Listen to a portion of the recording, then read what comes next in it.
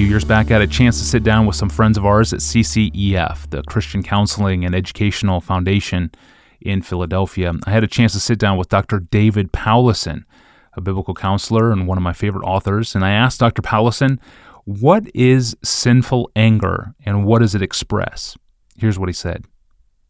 Sinful anger is an expression of the fact that I am not pleased with what is going on right now with you jerk, or whatever's the variant, thereof. Sinful anger presumes the Greek or Norse mythology is just great in this. I mean, it presumes a Zeus or a Thor or some guy throwing thunderbolts because the world's not going the way he wants. And the Bible just so enters that metaphor that the mythologies capture and just puts us right in the seat of the kingdom builders, the ones who attempt to live for my way, and the ones that when my almighty will gets crossed, I throw lightning bolts at all offenders, or I sulk, or I, passive aggressive in some way demonstrate that you are not giving me what I want, and you are in the doghouse in some way. So the Bible has these absolutely unmistakable, heart-searching, pride-devastating analyses of sinful anger. One of the ones that I have found most convicting, and then from conviction the most nourishing, is in James 4:12, where James says, and it's in the context of anger and interpersonal conflict and all kinds of fussing and fighting and quarreling.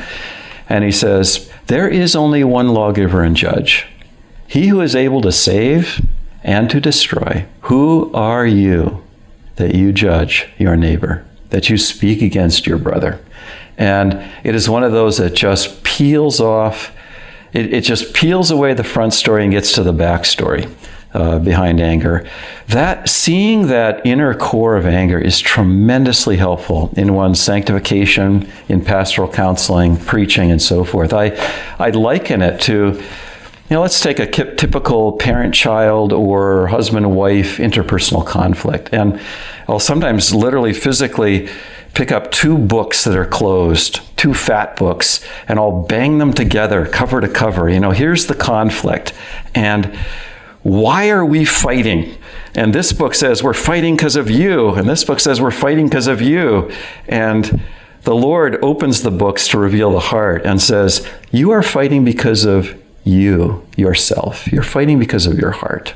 Even if the other person is not doing right and in fact is doing wrong, sinful anger is an expression of your playing God, according to James 4:12. Who are you if you judge your brother? Who are you if you speak evil of him? Well, you're God. You're acting as though you are lawgiver and judge. And that inner core of anger is something that none of the self-help books in Barnes & Noble or on Amazon is going to tell you. It's one of those things that from a biblical point of view is utterly obvious and so sanity-inducing to be able to see that. The covers of the human heart are peeled away. The book is open. I can actually look at, well, why am I embittered? And why is there that cutting, sarcastic edge in my voice? And why am I raising my voice and there's a tone of real disdain or disgust towards the person that I'm angry at? And as you really open the book, as the way God opens it, you see yourself that there is a pride, a God playing, a passion for my will be done that has taken over the controls. So, godly anger. I think of this as it's one of those things that, again, the delightful way Scripture.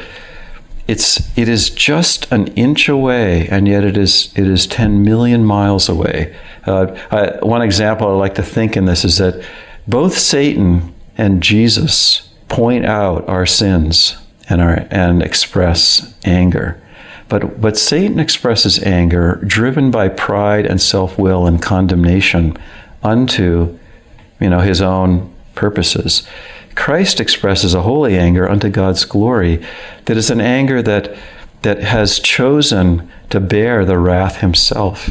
And so they're both pointing out what's wrong, but one voice is pointing out what's wrong. The log is not in Jesus' eye, when he's looking at our specks.